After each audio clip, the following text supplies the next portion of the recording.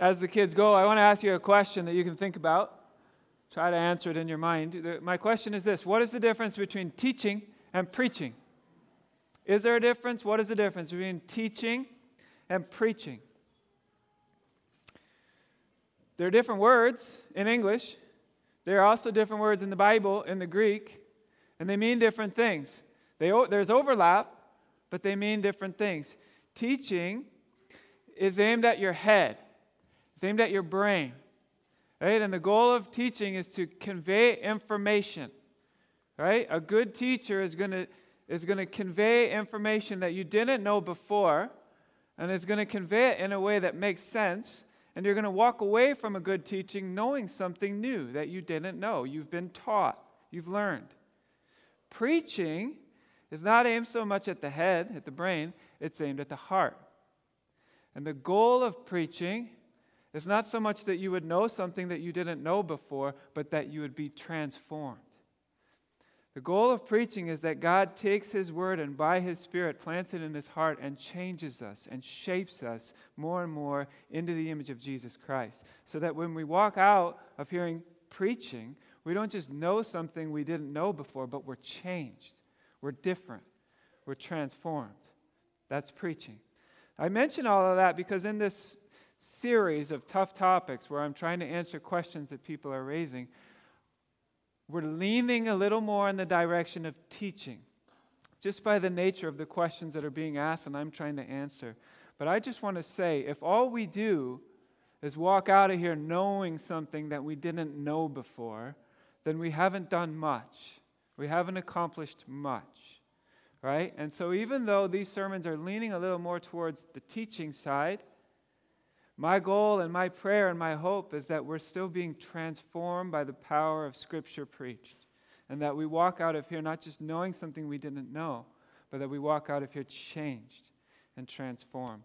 That's my prayer.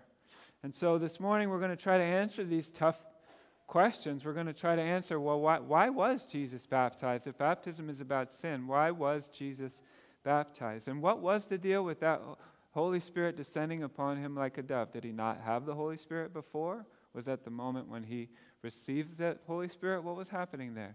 And how does Jesus' divine nature interact with his human nature? Those are hard questions. Those are tough topics, and we're going to try to answer them.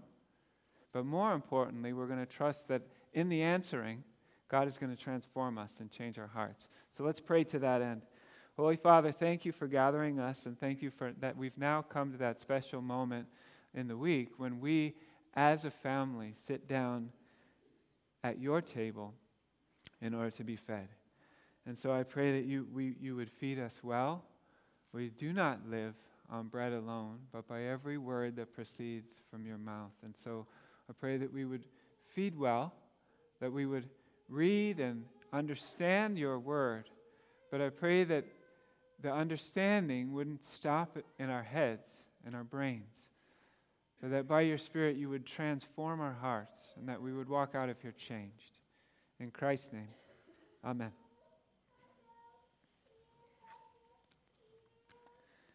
All right. Well, the person who asked me these questions, there was a particular verse in the Bible that sparked these questions. And so I'm going to start there, and that is the book of Acts, and Acts in chapter 10 and verse 37, which is not what I'm going to preach on, but this is where the inquiry started. In Acts 10 and verses 37, 38, Peter is speaking. He's addressing a Gentile crowd, and he says this: "You yourselves know what happened throughout all of Judea, beginning from Galilee after the baptism that John proclaimed. How God anointed Jesus of Nazareth with the Holy Spirit and with power. And he went about doing good and healing all who were oppressed by the devil, for God was with him." And it was that verse. You know how that is sometimes. You just read a verse that you've read your whole life, but it hits different. And this person said, what does that mean that God anointed Jesus of Nazareth with the Holy Spirit? What is that about?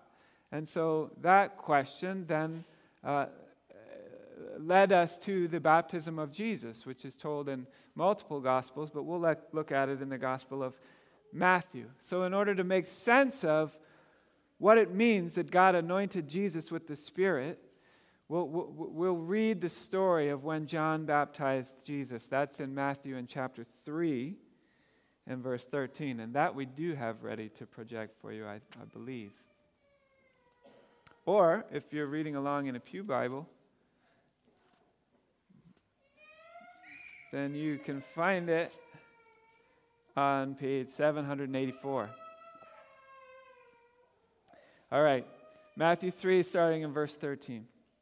Then Jesus came from Galilee to the Jordan to be baptized by John. But John tried to deter him, saying, I need to be baptized by you, and do you come to me? And Jesus replied, let it be so now. It's proper for us to do this to fulfill all righteousness. And then John consented. And as soon as Jesus was baptized, he went up out of the water, and at that moment heaven was opened, and he saw the Spirit of God descending like a dove and alighting on him. And a voice from heaven said, this is my Son, whom I love, and with him I am well pleased. This is the word of the Lord. The grass withers and the flower fades, but the word of the Lord endures forever. When I read those verses, here are the questions that come to my mind. I got 3. 1, why was Jesus baptized? 2, why does the Holy Spirit show up here? And 3, why does the Father say what he says? Okay, if we can answer those 3 questions, we will have done well this morning. So first, why was Jesus baptized? John was baptizing people with a baptism of repentance for their sin in order to prepare them for the arrival of the Messiah. Right? That was his mission. That was his ministry. A baptism of repentance, preparing the way for his cousin Jesus. Now, Jesus is God. Therefore, he never sinned. Jesus is the Messiah. He's not preparing for the arrival of the Messiah. He is the Messiah. So why does he come to John for baptism? It would appear that John the Baptist himself had that very same question. Right? In verse 13, it says, Jesus came from Galilee to the Jordan to John to be baptized by him, and John would have prevented him. Right? John said, I need to be baptized by you. What's going on here? What are we doing here? This is not right. I'm not baptizing you. You should be baptizing me. And then Jesus answers him and says, all right, let it be so for now. Okay? This is how we're doing this, John. Let it be so for now. It is fitting for us. Why? To fulfill all righteousness. That's why we're doing this, John. To fulfill all righteousness. And then John consented. All right, so there's Jesus' answer to our question. Why was Jesus baptized? Well, he was baptized in order to fulfill all righteousness. That's what he said. All right, what does that mean? Well, I believe it means this. Jesus, the eternal Son of God, infinitely perfect, infinitely pure, came to earth in order to identify with sinners like us, in order to stand in our place and atone for our sins on the cross, and by so doing, clothe us with his righteousness. That was his mission. It's why he came, to identify with us, to represent us, to make us righteous.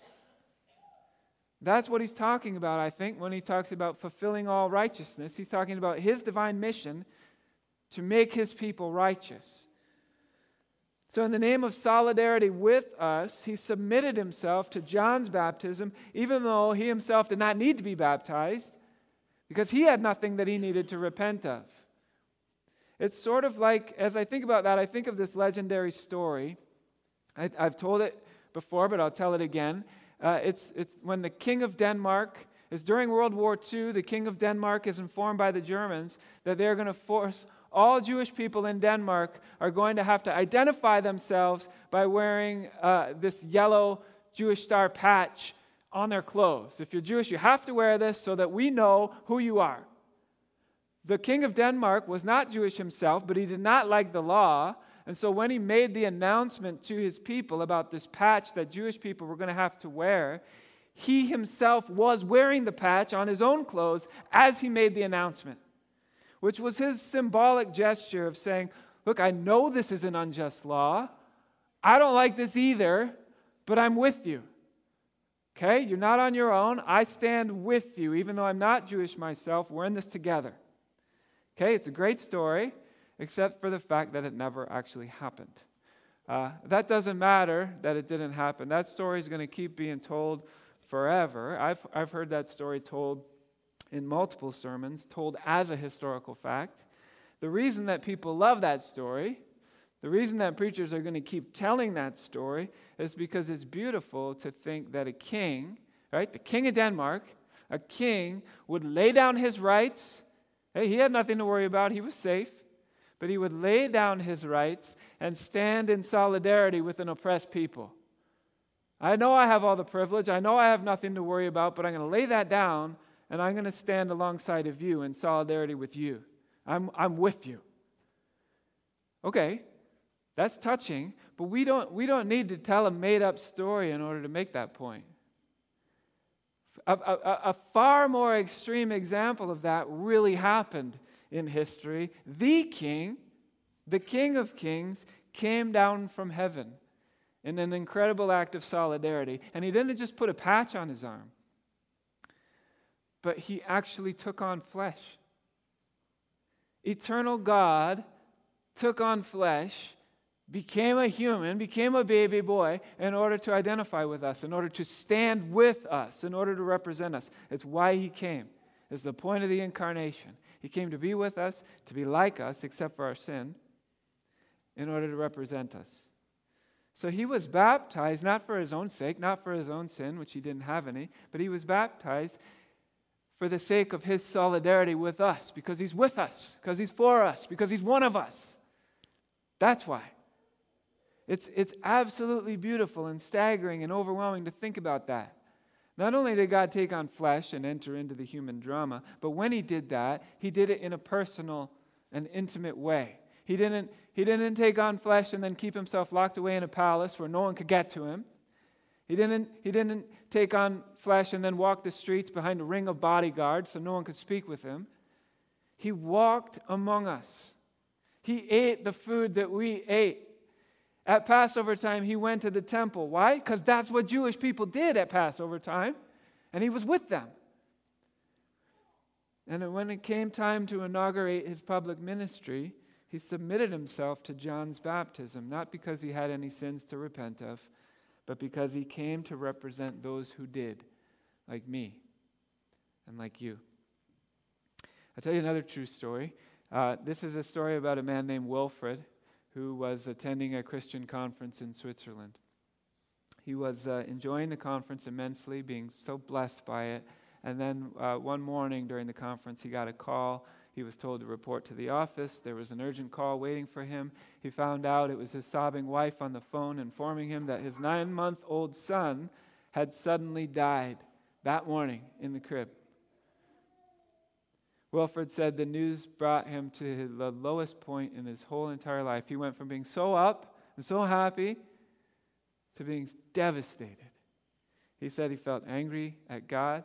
He felt heartbroken. He felt alone. He felt like he was just walking in a haze. There was nothing to do but buy a train ticket and start making the train journey home for his son's funeral. On the train, there's a man with a Bible talking to 2 younger men. And the 2 younger men were clearly hostile to the Christian faith and to the message that the man with the Bible was speaking. Wilfred's sitting there listening to this happen. They argue. At one point, one of the young men says to the man wielding the Bible, "If God is so loving and kind, why is there so much evil and suffering in the world? In fact, why does God allow little children to die? What kind of love is that?" Now, Wilfred is sitting there hearing this. And his first impulse is to agree with that man and to jump in and say, "Yeah, what kind of God is it that would let babies die?" But then, here's what he says, his own words. He says, "In that moment, a strange transformation took place in my heart. And I leaned over and I said this, 'Do you mind if I join this conversation? I'll tell you how much God loves you. He loves you so much, he sent his only son to die for you." Now the young man was not satisfied with that answer. And he said, well, fine, it's easy for you to say things like that. That's a totally theoretical statement that has no bearing on the real world whatsoever. And Wilfred said, no. I am not sitting here distanced from the real world of pain and suffering and death. In fact, the reason I'm on this train is because I am heading home for the funeral of my 9-month-old son. He died a few hours ago, and his death has given the cross a whole new meaning for me. Now I know what kind of God it is who loves me. Now I know today, a little better than I did yesterday, what sort of God it is that I worship. I love and worship a God who willfully gave his Son for me. You see, the incarnation puts evil and suffering and sadness in a whole different light. Right? God is not indifferent to those things. God came and experienced those things right along with us. That word, solidarity, I keep using that word, it takes on a whole new meaning when you think about the fact that God established solidarity with us. He's for us. He's standing with us. He became one of us so that he could represent us. And we get a picture of that in the way that Jesus submits himself to baptism. That's what's being said by Jesus to us at his baptism. I'm with you. I'm for you. I came here to do this, to identify with you. That's why he was baptized. All right, next question. Why does the Spirit show up here? I think the answer to that question provides us with a beautiful picture of the interdependence and oneness within the Trinity. Jesus, referred to often as the second person of the Trinity, submits himself to the authority of the Father, the first person of the Trinity, and he is empowered for his mission by the Spirit, the third person of the Trinity. Right? They're all working together. They're all co-equals in the plan of salvation. They're co-equals, but they have different roles to fill. Right? This is why when Jesus gets to the temple and he preaches his first public sermon in Luke 4, the first words out of his mouth are, "The Spirit of the Lord is upon me." The Holy Spirit has a direct and vital role to play in the unfolding of the plan of salvation, and his appearance at Jesus' baptism is indicative of that. That's not to say that the Spirit wasn't already in him. The Spirit was already in him. He was already Spirit-filled. But this moment, right at the outset of Jesus' public ministry, shows the essential role of the Spirit in God's plan of salvation. Right? And I think that's probably all we need to say on this point, except perhaps I'll make the note in passing that I don't really think that Matthew intends us to literally picture a bird on Jesus' shoulder. Maybe, but I don't think so. It says that the Spirit descended in bodily form like a dove. Like a dove. I take that to mean it wasn't an actual dove, but that there was something dove-like in the way that the Spirit flitted down and traveled and descended upon Jesus. To me, it's probably not entirely unlike the way we're told in Genesis 1 that the Spirit of God is hovering over the face of the waters. So I could be wrong about that. I don't think it was a physical dove, but there's no doubt that people saw something. There was something. Matthew says the Spirit appeared in bodily form. We don't know what form that might have looked like. And in this case, Matthew seems to be saying, look, hey, it was like a dove. You can use your imagination if you want to picture it more than that. I believe that this descending of the Spirit was for our benefit, not his. He already had the Spirit. He knew the Spirit was with him. But, I mean, if you think of it this way, Jesus has been in on this plan from the start. Right? Jesus was part of the planning committee that came up with the plan of salvation. He knows his own role. It's a hard role. He knows the Father's role, and he knows the Spirit's role. It's for our benefit that it's happening this way, in this public way. Right? It's sort of like at the baptism this morning, right? The parents up here knew the questions I was going to ask. They had already affirmed them, but they did it publicly. Why? For your benefit, for our benefit, so that we could experience this publicly together.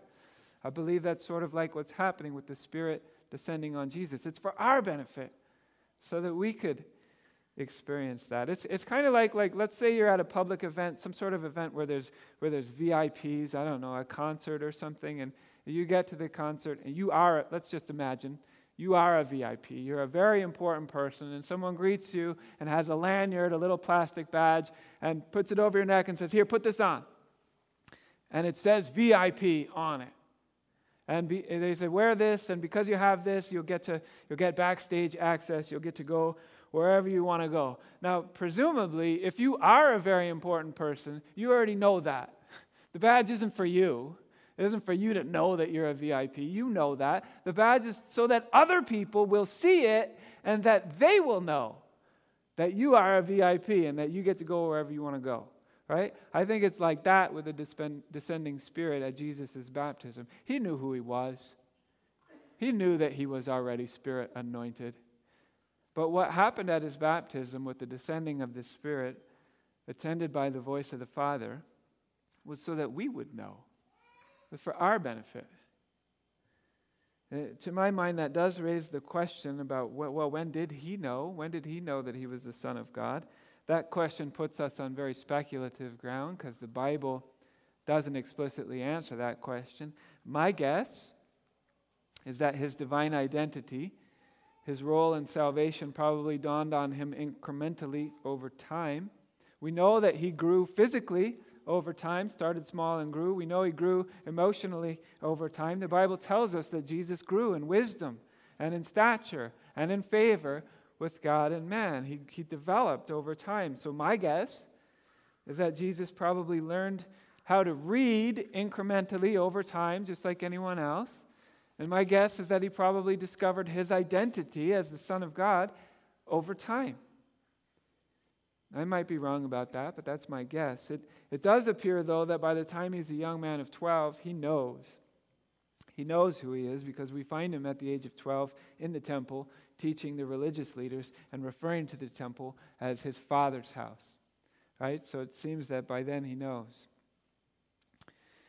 If I'm right about that, then by the time we get to his baptism, Jesus knows exactly who he is. Jesus is full of the Spirit. But this scene at Jesus' baptism, as I've said, is for our benefit to show the interdependence of the three members of the Trinity. And that brings us to our last question. Why does the Father say what he said? Here's the obvious answer to that question. He says what he says because he's a proud Father.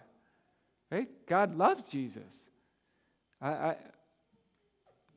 You and I love Jesus. We love to talk about him. We love to sing about him. It's good to be reminded that God the Father feels the same way, only infinitely more so.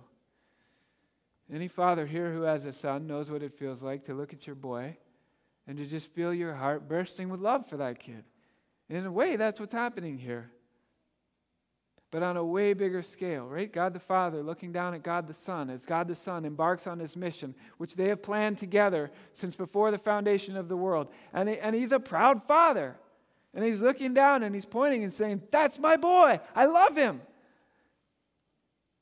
Now that's the obvious answer, but I also think there's more going on here because the words that are used are intentional and they are intended to remind us of things that were said about the Messiah in the Old Testament. I believe that the Father, in speaking these words at this moment, is intentionally quoting Psalm 2 and Isaiah 42. Psalm 2:7 says, "I will tell of the decree. The Lord said to me, 'You are my son, and today I have begotten you.'"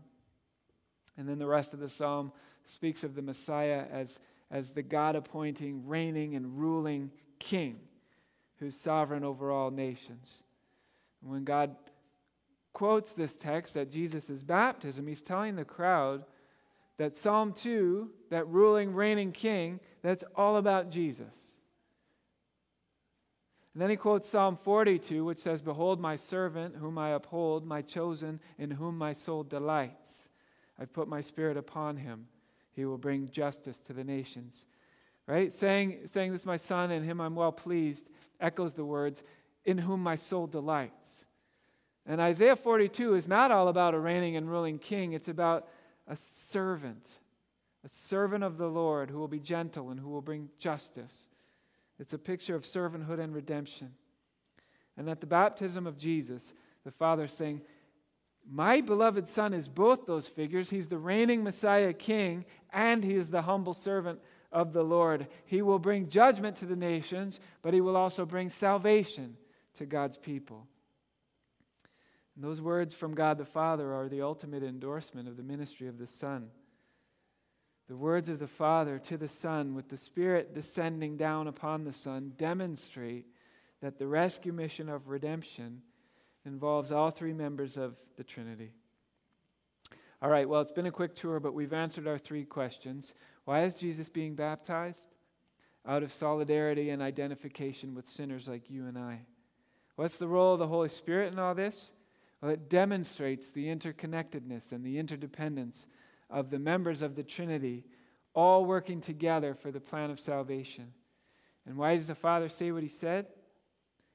Well, he's putting his seal and his stamp of approval on his only begotten Son, whom he loves. He's telling us that his Son is both the reigning Messianic King and the humble servant of the Lord at the same time. And how do we apply this information to our lives today? How will we be changed? How will we be transformed? Well, sometimes the application of a sermon is simply this: believe. Believe that Jesus is fully divine and that he is fully human. Worship him. Be constantly amazed that he would lay down his life for sinners such as ourselves, and walk the path of faithful obedience to his teachings, to his commands, and to his instructions. That's the application. Let's pray. Lord Jesus, we're so thankful. We'll never be thankful enough, but we are so thankful that you came to be with us, that you are for us, that you walked amongst us, that you identified with us, that you represented us on the cross, that you lived the life that we couldn't live, that you died the death to pay for our debts, and that you rose again, defeating death. You did all that for us, empowered by the Holy Spirit, and then you sent your Spirit to come and dwell in us. And so by the power of your Spirit, I do pray that you would empower us to walk in your ways, to walk a path of faithfulness to your words, to live lives of worship to the glory of your name. It's in your name we pray. Amen.